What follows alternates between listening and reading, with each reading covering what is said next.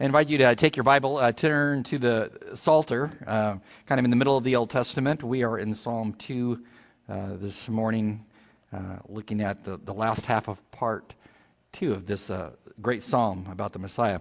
Let's go to God in prayer this morning as we study. God, we thank you for the Scriptures. They indeed feed the soul. Paul likens them to milk for the new Christian to drink. It's meat for the old Christian who's more mature in as a saint to feed on. We thank you for that meat, and it is also it's a point of contact for the non-believer. It's like a hammer. It destroys their false thinking and shows them the true thinking of the Scriptures. So we thank you that you will accomplish great purposes today that will echo in eternity, especially as we look at this great messianic psalm about the person and work of our Savior Jesus. May it encourage the saints, and may it move those who don't know you yet to become a saint by way of the cross of Christ. And we just thank you for your presence and look forward to hearing your voice. Amen. When you look at what's going on in the world today, it leads to a lot of questions like, what in the world is going on? It seems like people all around the world will do almost anything to either stay in power or to seize power. Having just come back not long ago from Israel, it always reminds me of how volatile the area is over there, because you have Hezbollah and Hamas on Israel's borders with one end in mind, and that's to obliterate Israel, and they're always looking toward that end. They actually had a terror attack while we were in Jerusalem, in Old Jerusalem, the day we were there. We heard the sirens. What in the world? Iran and its proxies always looking for opportunities to rattle their proverbial saber and intimidate anyone and everyone, especially in the Persian Gulf. Why can't they just live at peace? Chinese military, as we know, especially at this time with the COVID crisis, seems to be exercising their naval muscle in the South China Sea. Again, why can't they just live at peace? Why is there so much hatred and animosity between the nations? Islamists that are embedded in Western nations are pushing for Sharia law to replace the law of the countries wherein they live, creating little countries inside their countries. So what in the world is going on there? We could go on through all the nations to understand that totalitarianism, despotism is on the rise, even in our own country. You have to ask yourself, well, will the godless succeed in creating their version of a utopia? Because that's what all of these organizations are looking for, whether it's a religious belief system or it's an ideological, geopolitical belief system. They're all vying for the fact that they can create their version of heaven on earth, their version of a utopia. Will they succeed? Well, from what we know of the Scriptures, they'll only succeed in a temporal fashion when the man of sin arrives, the lawless one, as Paul prophesies concerning him in 2 Thessalonians. When the man of sin comes, the Antichrist, he will seize the power controls of the world and establish world peace, but it's only going to be temporary. His particular kingdom, from what we know from the prophets, especially from Daniel's pen, Daniel chapter 2, Daniel chapter 7, Revelation at the end of the New Testament, chapter 13, tells us that at the end of time, we can expect that when the man of sin rises to power, he will take this quest for power, this quest for total rulership and dominion over people to a level not even seen before in history. He will be, according to John in Revelation 13, the essence of all the major empires of the world wrapped up into one. John calls him actually a monster. It's a monster kingdom. So everything that the Babylonian kingdom was in a negative fashion, everything the Medo-Persians were, the swiftness of the Grecian Empire with Alexander the Great, etc., the bone-crushing nature of the Roman army, all will be rolled up into this one particular kingdom. Why do we stop to look at this as we look at Psalm 2? Well, the answer is simple. Is Psalm 2 is telling you where history is going. Because we can look at history and say it looks like it's out of control. Despotism, totalitarian regimes seem to be popping up everywhere. People are trying to exercise control over other people through a variety of means. What is going on here? From my perspective, the world stage is merely being set for the man of sin. That he will arise and he will present himself as the man of peace, and he will have this monster kingdom to dominate the world. But Psalm 2 is... it's a psalm of great hope. Because as you watch the world descend into darkness and being set up and prepared for the reign of the Antichrist, here you have in Psalm 2 God's definitive answer to what the devil thinks he's going to be able to do. Psalm 2 is basically not a speed bump to the devil's kingdom. It's a massive wall. It's so thick there's no way the devil could penetrate it. There's no way that the devil is going to be able to stop the coming of the King of Kings. No way. And I don't know where you are right now, around the kitchen table, in the living room. You should be saying amen to that, because there's no way that the devil and his minions and all those people that follow the devil and who want power for themselves and will then give their power over to his leader will ever stop the coming of the kingdom of Christ. That's what Psalm 2 is about. There is another old hymn. We looked at one during the giving time. There's another old hymn used to sing when I was a kid, and it always made me stop and think about myself, because the question of the hymn was this: what if it were today? That's the title of the hymn. What if it were today? And it's one of those second coming kind of hymns that makes you stop and think, like, well, what if this was the day that Jesus came back? Notice the words. Jesus is coming to earth again. What if it were today? Coming in power and in love to reign. What if it were today? Satan's dominion will then be o'er. What if it were today? Sorrow and sighing shall be no more. Oh, that it were today. An amazing song, because it tells you in a definitive fashion the evil that you see, the darkness that you see spreading in our country and around the world of man's love and quest for power to build his version of a utopia apart from God is going to run headlong into the kingdom of Christ, and nothing will stop it. That is Psalm 2, verses 1 to 12. The main motif of Psalm 2 is that the Messiah's kingdom will arrive despite man's devious dive. And if you're tracking with the news at any given time, it's easy to see that downward arc of man's devious dive into sin as he seeks to control the world and not to have God part of it. But despite what man does, none of that is going to stop the coming of the Messiah. Heavy here on the word will. The Messiah's kingdom will arrive in God's time. That's what this great messianic psalm is about. It's a prophecy of the coming of the King to tell you what God's plan is. So let's review what we've covered thus far. The first 3 verses tells us what we can expect as we approach the timing of the coming of the Christ with his kingdom. What can we expect? Well, the psalmist says, by way of review, you can expect man's rebellion to go to new heights. I'm 62 years old. I've been paying attention to my world since I was a kid. I lived through the assassination of Kennedy, the Vietnam War, etc. And as I've watched all that unfold in my lifetime, it just seems to me that rebellion is just, well, it's more pronounced than it ever was, even today. And when you look at that and you wonder what's going on, but you read the Word of God, you have some insight, because God says you can expect this.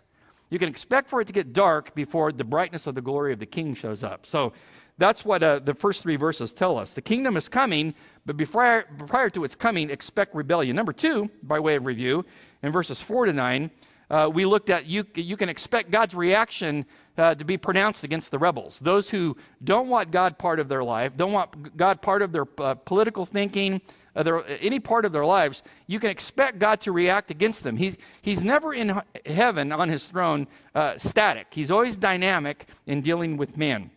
What does it say he does? It says in verse 4, which we studied last time, God's reaction is very interesting. It's put into anthropomorphic terms, speaking of God as one who laughs because, well, that's what we do. It says that God looks at what man wants to do, rebel against him. And it says, he who sits in the heavens on his throne, what does he do? He laughs. He laughs. And it doesn't just leave it there. It says he scoffs at them. I mean, he mocks them. Amazing. They think that they're able to wrest the kingdom from his hand and build their own kingdom. And God just looks at them as he's omnipotent and he's omniscient and says to them, look, in our vernacular, that just ain't happening. I don't know if God speaks that way. I don't want to be disrespectful, but God's saying that's just not going to happen, that you're going to be able to create your own kingdom and have it bypass my kingdom. So I would put it to you this way. It is wiser to be part of God's kingdom now, the spiritual kingdom, So you will be part of the physical kingdom when it merges with the spiritual kingdom when the Messiah arrives, than to miss it altogether thinking that you were wiser than God. That's why Psalms starts with chapter 1. There's two paths. There's the wise path that follows God and listens to God. There's the foolish path of the person who laughs at God and has no intention of ever following God. Psalm 2 then stops and tells you, if you're a wise person, you'll realize God just smiles at you when you think that you are wiser than him and smarter than him. So we want to pick up where we left off. That was verse 4. We want to get into verse 5 where God tells you more what we can expect from him. It says in verse 5, it says, then he, God, shall speak to them. That's the godless. That's the rabble-rousers. That's the revolters, that people don't want any part of God in their life. It says he will speak to them in his wrath. And there's a parallelistic arrangement here that defines it further. It says, in distress, he will distress them in his deep displeasure. Yet, he says to the godless, I have set my king on my holy hill in Mount Zion, and I will declare the decree, God says. The Lord, that's Yahweh, his covenantal name, has said to me, that's the Son, the Messiah, you are my son, today I have begotten you. We'll dig into what that means in a minute. It says, ask of me, this is the Father speaking to the Son, ask of me at that point, and I will give to you the nations, notice plural, all of them, the nations as your inheritance, and the ends of the earth for your possession. You shall break them, that's the nations, the godless nations, with the rod of iron, and you will dash them into pieces like a potter's vessel. What is God telling us here? What can we expect from God? Well, when he looks at the world trying to build a kingdom that keeps God out of the world, God just looks and smiles and laughs and mocks him and says, you're not stopping me. And then he says in verse 5, what you can expect is that the time of wrath is going to come. The time of wrath. This particular section of Scripture, verses 5 through 9, leads to two exegetical questions. Number one, it causes you, if you're thinking about it, to ask, when will God openly, not covertly, but when will God openly oppose the godless and erect his Davidic empire, as he prophesies here? When will he do that? It says here in this first verse of this little section, then he will speak to them in his wrath. Well, that's an adverbial particle, and it's put at the front of the sentence out of normal word order. It's put there on person by the inspiration of the Holy Spirit to cause you to see, if you were to read Hebrew, to know that, they put something at the front of the sentence that shouldn't be there. Why is it there? Well, God wants you to focus on the temporal nature of the particle and ask the question, God, when is this going to happen? When is it going to happen that you're coming in wrath? That is an emphatic. It's as if God rhetorically takes you by the shoulders, shakes you, and says, are you listening to me, you who build your lives against me and rebel against me? He says, there's coming the day when I will speak. And he says, when I speak, it's not going to be in grace, it's going to be in wrath. Before we get into exactly what God is saying there about his wrath and the whenness of it, we need to stop and pause to understand that God has also got a mercy. So there's a balance in his character. He's not greater in one aspect of his character than another. He's perfection. So in wrath, God always remembers mercy because he's a balance between the two. Jonah found this out when he was sent on a divine mission to the Ninevites, the Assyrians that no Jew could stand. And God tells Jonah, as we know in that little story, it's kind of an amusing little story. He tells Jonah, I want you to go to your enemy, 600 miles from here, the Assyrians. I want you to go to the city of Nineveh, their capital, and I want you to preach the gospel to them, basically. We all know how that story turned out. Jonah went the opposite direction. But then when he finally gets there, after God sovereignly guides him back there, and he preaches the message, and we all know the story that the Ninevites hear the message of doom and judgment, and they turn to God in faith as a people. That was, by the way, some 500,000 to 600,000 people lived in that town at the time. So this town turns to God. And you would think that Jonah would be all excited because these Gentiles that he couldn't stand came to know God. But notice verse 1 of chapter 4. It says, but it, which is the mercy of God, displeased Jonah exceedingly. And he became angry. He became angry over the fact that all these people got saved by him preaching the message of God? Yeah, he became angry. So he prayed to the Lord and he said, notice his prayer. He says, "Ah, Lord, was this," and this is not, he's not being positive here. He says, "Ah, Lord, was this not what I said when I was still in my country?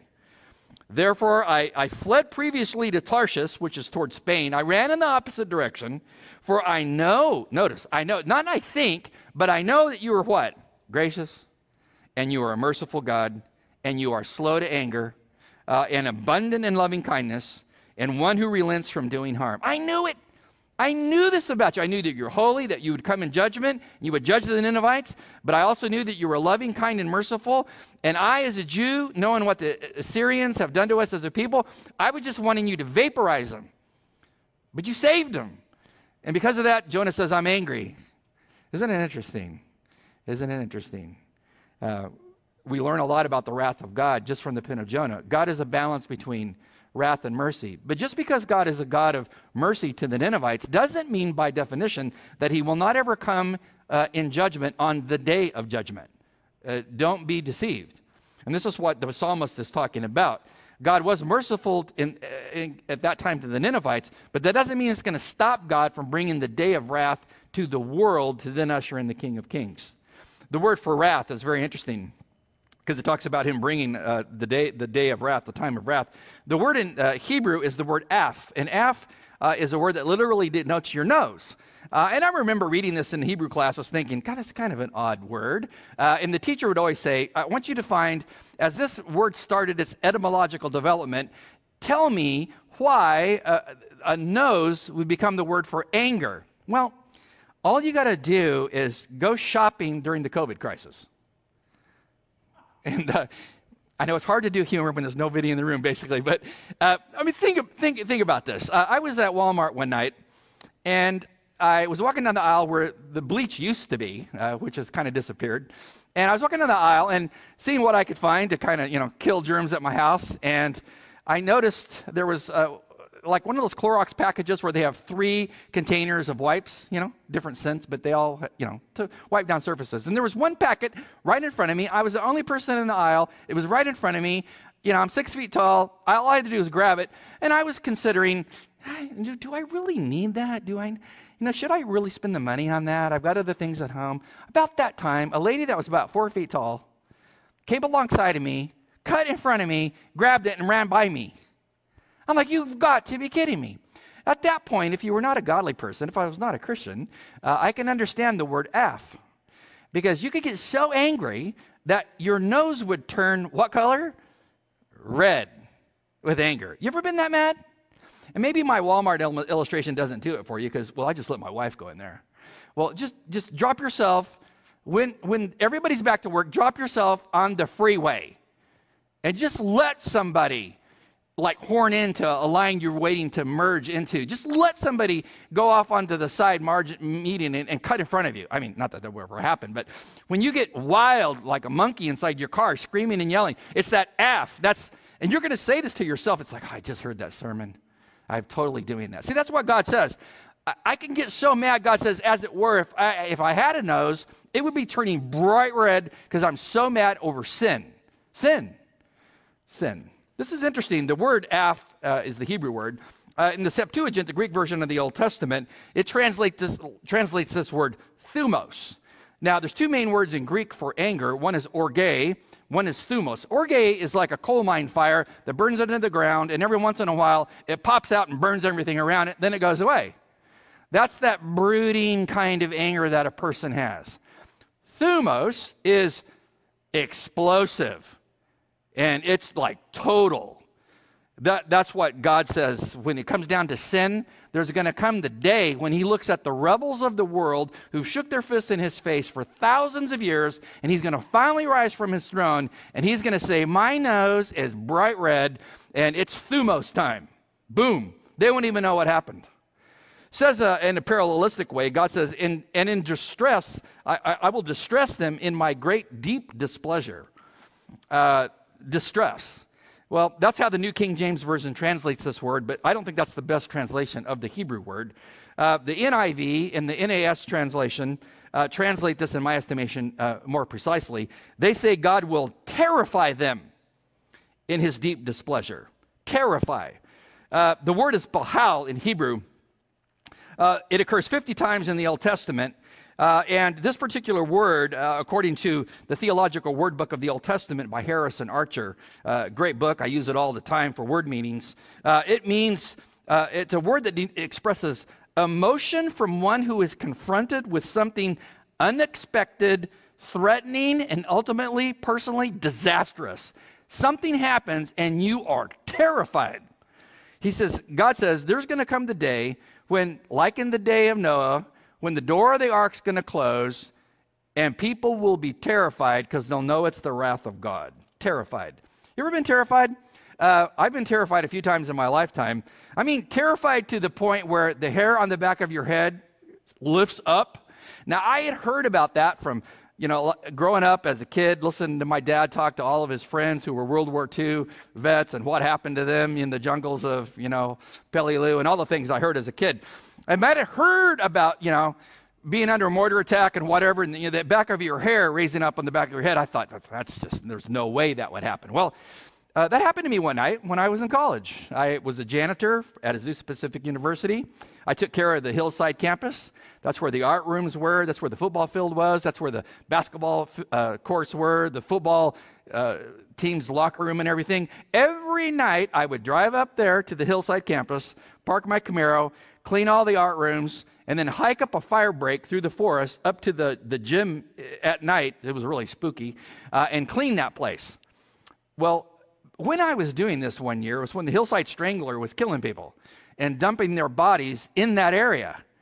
And so I was kind of nervous. Nobody knew where this guy was. And so one night I was walking up through that fire break in the darkness about 10 o'clock at night, and no flashlight or anything. I got to be macho. And I got up to the locker room, cleaned it. I was scared to death. I kept hearing the building creak and noises and stuff. I was kind of freaking out.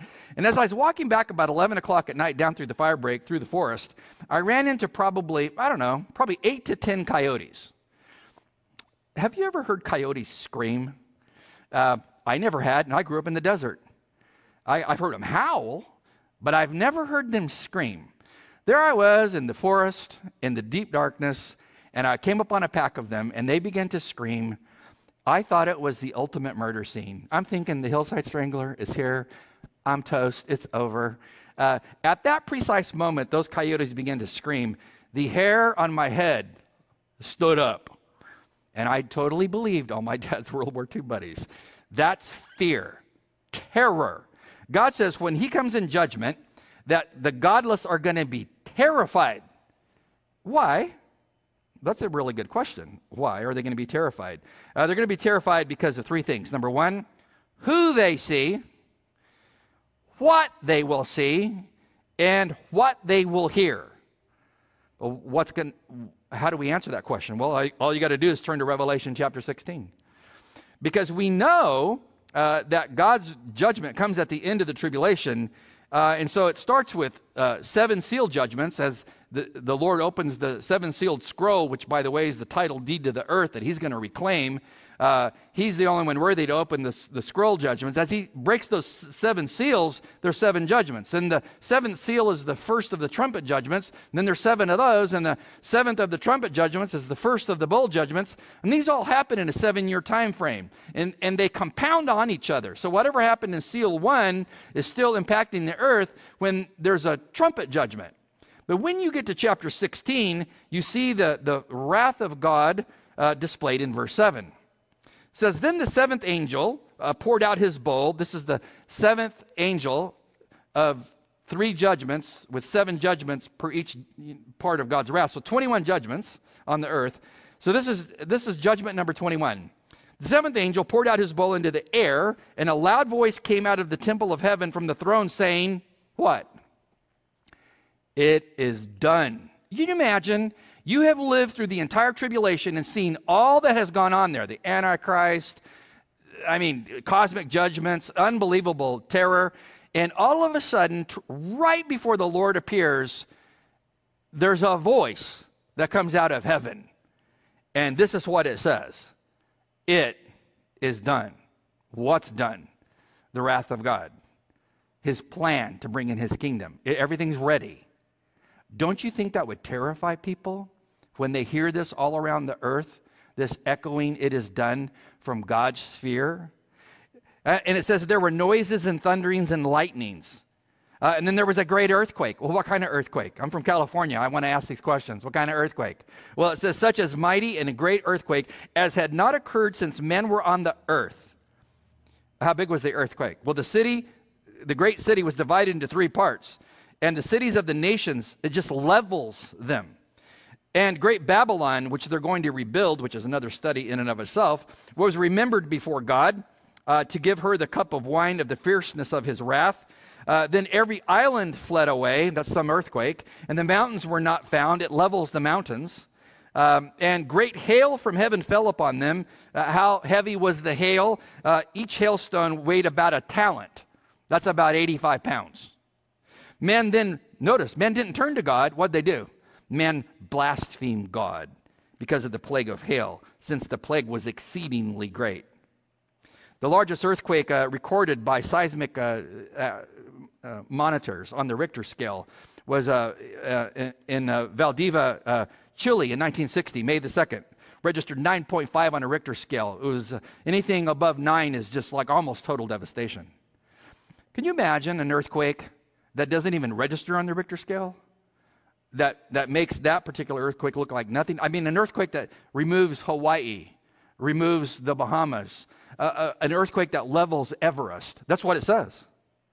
Levels the earth. This is the fierceness of the wrath of God. Isaiah prophesied this in chapter 24, verse 19. Isaiah says the earth is, at that time, will be violently broken. The earth is split open. The earth is shaken exceedingly by the hand of God in his holiness. It says the earth shall reel to and fro like a drunkard and shall totter like a hut. Its transgression shall be heavy upon it, and it will fall and it will not rise again. It will come to pass, he says in verse 21, in that day when God does this, that the Lord will punish on high the host of the exalted ones, and on the earth the kings of the earth. This is the punishment of the demonic realm and the punishment of those on earth who rebelled against God. See, the day is coming. Isaiah says it's coming. The psalmist says this day is coming. And God says, I'm going to bring terrifying things to get your attention, that you should have worshiped me and not yourself in your own power. A hailstone weighing 80 pounds. Imagine that. I did a little reading this week and found out that a hailstone that weighs 3.1 inches in diameter, 3.1 inches in diameter, descends at a rate of 110 miles per hour, and it's only 3.5 inches wide. Imagine an 80-pound hailstone. God says, I'm going to pummel you because you rejected my prophets, you rejected the scriptures, you attacked the church, etc. You attacked my people Israel. I'm going to get your attention because the king is coming. See, there's a day coming. When is the day? As we asked a few minutes ago, when is the day? Well, because Revelation 19, which introduces us to the coming of the Christ at the end of the tribulation, since it quotes Psalm 2 about Jesus coming and ruling and reigning with a rod of iron, he just told us when this is going to occur. Notice verse 11, at the end of the tribulation, it says in Revelation 19, John says, now I saw heaven open, and behold, there was a white horse. And he who sat on it, his name was called Faithful and True. And in righteousness, not like the people today, he judges and he makes war. His eyes were a flame of fire. On his head were many crowns. He had a name written that no one knew except for himself. He was clothed with a fine robe dipped in blood, and his name was called the Word of God. And the armies of heaven, clothed in fine linen, white and clean, followed on white horses. And out of his mouth goes a sharp sword, that with it he should strike the nations. Those are the rebels that have been predominantly arrayed against them for thousands of years. It says he himself will rule them with the rod of iron, and he treads upon the winepress of the fierceness of the wrath of God. He has a name on his robe, and on his thigh, as he's riding his horse, what's his name? King of Kings. He's Lord of Lords. And notice it's capitalized. It's not because he's screaming. It's because he's making an emphatic statement.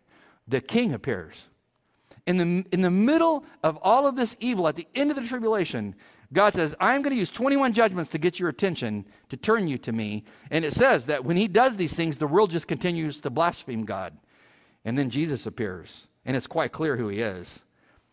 We know from the scriptures, many scriptures, Joel chapter 2, Amos chapter 5, verses 18 to 20, that when Jesus appears, the day of his arrival, all the luminaries in the cosmos will be turned off, complete black. Everything's blacked out. And why? Because it's showing as a metaphor the blackness of man's sin. And in that blackness appears the glory, the Shekinah glory of Christ. Imagine the day. The saints will be shouting hallelujah. The lost will be terrified, as prophesied in Psalm chapter 2. And it says here that he will then at that moment break them as easily as a potter breaks a clay pot with an iron rod.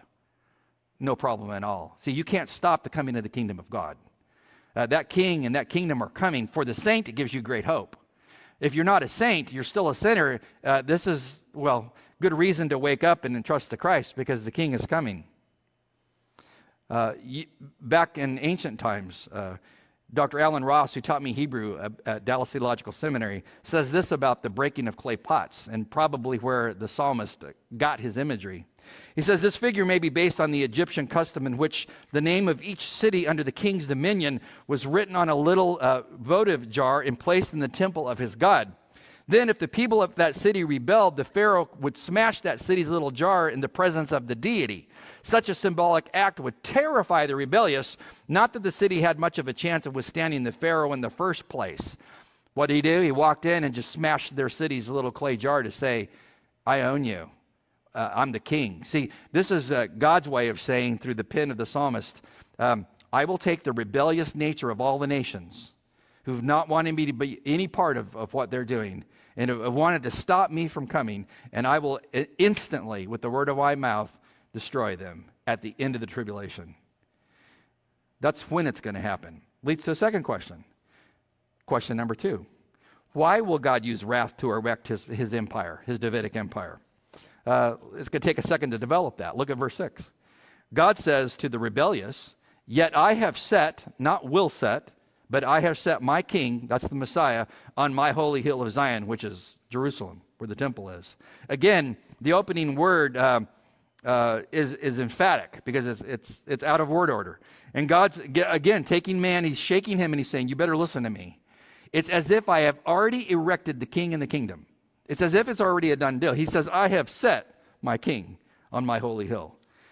Who's the king? Well, it's the great Davidic king of kings, the Messiah. Psalm 89 talks about the Davidic empire that was promised to David. If you go back and you read 2 Samuel chapter 7, verses 12 to 16, it's the promise of the Davidic king that would come over an eternal empire. It says in verse 2 of Psalm 89, for I have said, mercy shall be built up forever. Your faithfulness, you will establish it in the very heavens. God says, I have made my covenant with my chosen. I have sworn to my servant David, your seed I will establish forever, and I'll build up your throne to all generations. See, the Davidic covenant from 2 Samuel 7, God says, I'm going to give it to the ultimate Davidic king, Jesus, the anointed one. Nothing can stop that.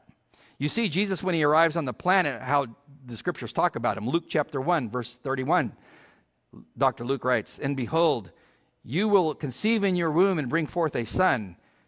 Who is he? Well, you'll call his name Jesus. Who's he going to be? He will be great, and he will be called the Son of the Highest, and the Lord will give to him, what? The throne of his father David. And he will reign over the house of Jacob for how long? Forever. And of his kingdom there will be no end, as prophesied. You know, the king is coming. And what we see here in verses 6 and 7 is the coronation of the king. In God's mind, it is such a done deal. It's as if it's happened, which means it's unstoppable. Verse 7 says, God says, I will declare the decree the Lord has said to me, you are my son, today I have begotten you. This doesn't mean that Jesus was created, as some have erroneously assumed. This is coronation language. This is the father telling the son, there's a day when you're coronated as the Messianic Davidic king. Well, when will that happen? Well, Acts chapter 13 tells us when. Acts 13, verse 33. It's applied to the resurrection of Christ, the king. It says in verse 32, we declare you good tidings that the promise which was made to the fathers, that God has fulfilled this for us and our children, in that he has raised up Jesus, the resurrection. As it is also written in the second psalm, what was written? You are my son, today I have begotten you. And that he raised him from the dead, no more to return to corruption. He has spoken thus, I will give you the sure mercies of David. God through the pen of Dr. Luke in Acts 13 says, at the resurrection of my son, Well, this is a coronation day because he just defeated sin and death. So if anybody can ask the Father for the kingdom, it's the risen Christ. To me, that's the beginning of his coronation. See, he says in verse 8, God says to the Son, now that he's resurrected, verse 8, ask of me and I will give you the nations for your inheritance and the ends of the earth for your possession. God says, Son, now that you've done the bidding to redeem man, now you're situated as the resurrected one, defeated sin and Satan. Now you can ask me for that Davidic kingdom. And Jesus has asked for that kingdom, and he's going to be given that kingdom. And if you know Christ, you're going to be part of that kingdom. Talk about hope. Because when you look at all the political mess around us, all around the world, it just tells you man can't fix his situation. That it's just screaming for one to come and bring the ultimate kingdom of peace to the world. That will be the Messiah, Jesus. And the Father's going to give it to him. Last point I want to make, which is really a simple point. As the king and the kingdom are coming and you can't stop it, what should we expect? Lastly, verses 10 to 12, you should expect God's remedy for rebels. God gives rebels a remedy. And if you're that person that is still shaking your fist in God's face, still thinking that you're smarter, wiser than he is, God has a word for you. And it's a word of, interestingly enough, it's a word of grace. It's a word of grace. Notice what he says. Now, therefore, if you're a rebel, what's he say? Be wise, O kings. Secondly, be instructed, you judges of the earth. What should you do? Serve the Lord. How should you do it? With fear and rejoice with trembling. Kiss the Son, lest he be angry, and you perish in the way when his wrath is kindled but a little. And then lastly, if you follow his advice in verses 10 and 11, he says, you are blessed if you put your trust in him. Command after command after command, God says, I really want you to wake up so I don't judge you. I really want you to be part of my kingdom so my wrath isn't brought against you. See, God wants to be gracious to those who rebel against him. You know, we tend to be like Jonah and want God just to deal with evil. I mean, just vaporize evil and bring the king and the kingdom. At the end of this great eschatological messianic psalm, God says, no, I want to reach out to those who don't know me, who are the rebels, who are running from me. And I want to give them some advice. Number one, be wise. Be wise. Be wise how? By realizing that it's wise to follow the King of Kings, Jesus, and not your own kingdom. It's wise to do that. Number two, he says, be instructed. He says here, judges. He said, if you are the judge type person, a judgmental kind of person, he says it's time to use logic and reason to think about who the person and work of Jesus Christ really is and come to know him. He says, be instructed in truth, not in falsity. Number three, serve the Lord with fear, verse 11. Because when you come to know Christ as the Savior, as the King of Kings in your old life, when you step off the throne of your life and ask Christ to step on the throne of your life, you will serve him.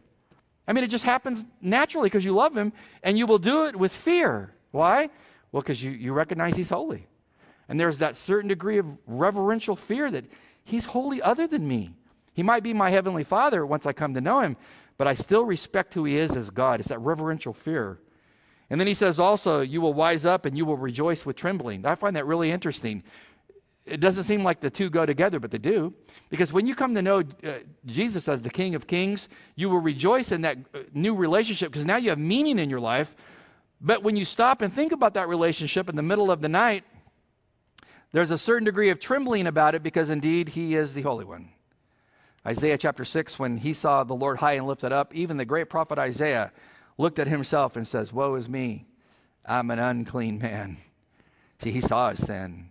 See, that's that rejoicing that I know him, but trembling because I see who he is. Is that you? Do you rejoice? Do you have that joy in your heart? Even in a COVID crisis. Do you have joy? I have joy. I have joy because I know the King is coming. And I know the world's going to descend into darkness, but the King is coming. Lastly, he says, pay homage to the King.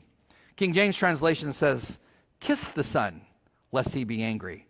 It's that whole concept of a servant before the throne of a king, getting down on the ground and kissing the sandals of the king, saying, you're greater than I.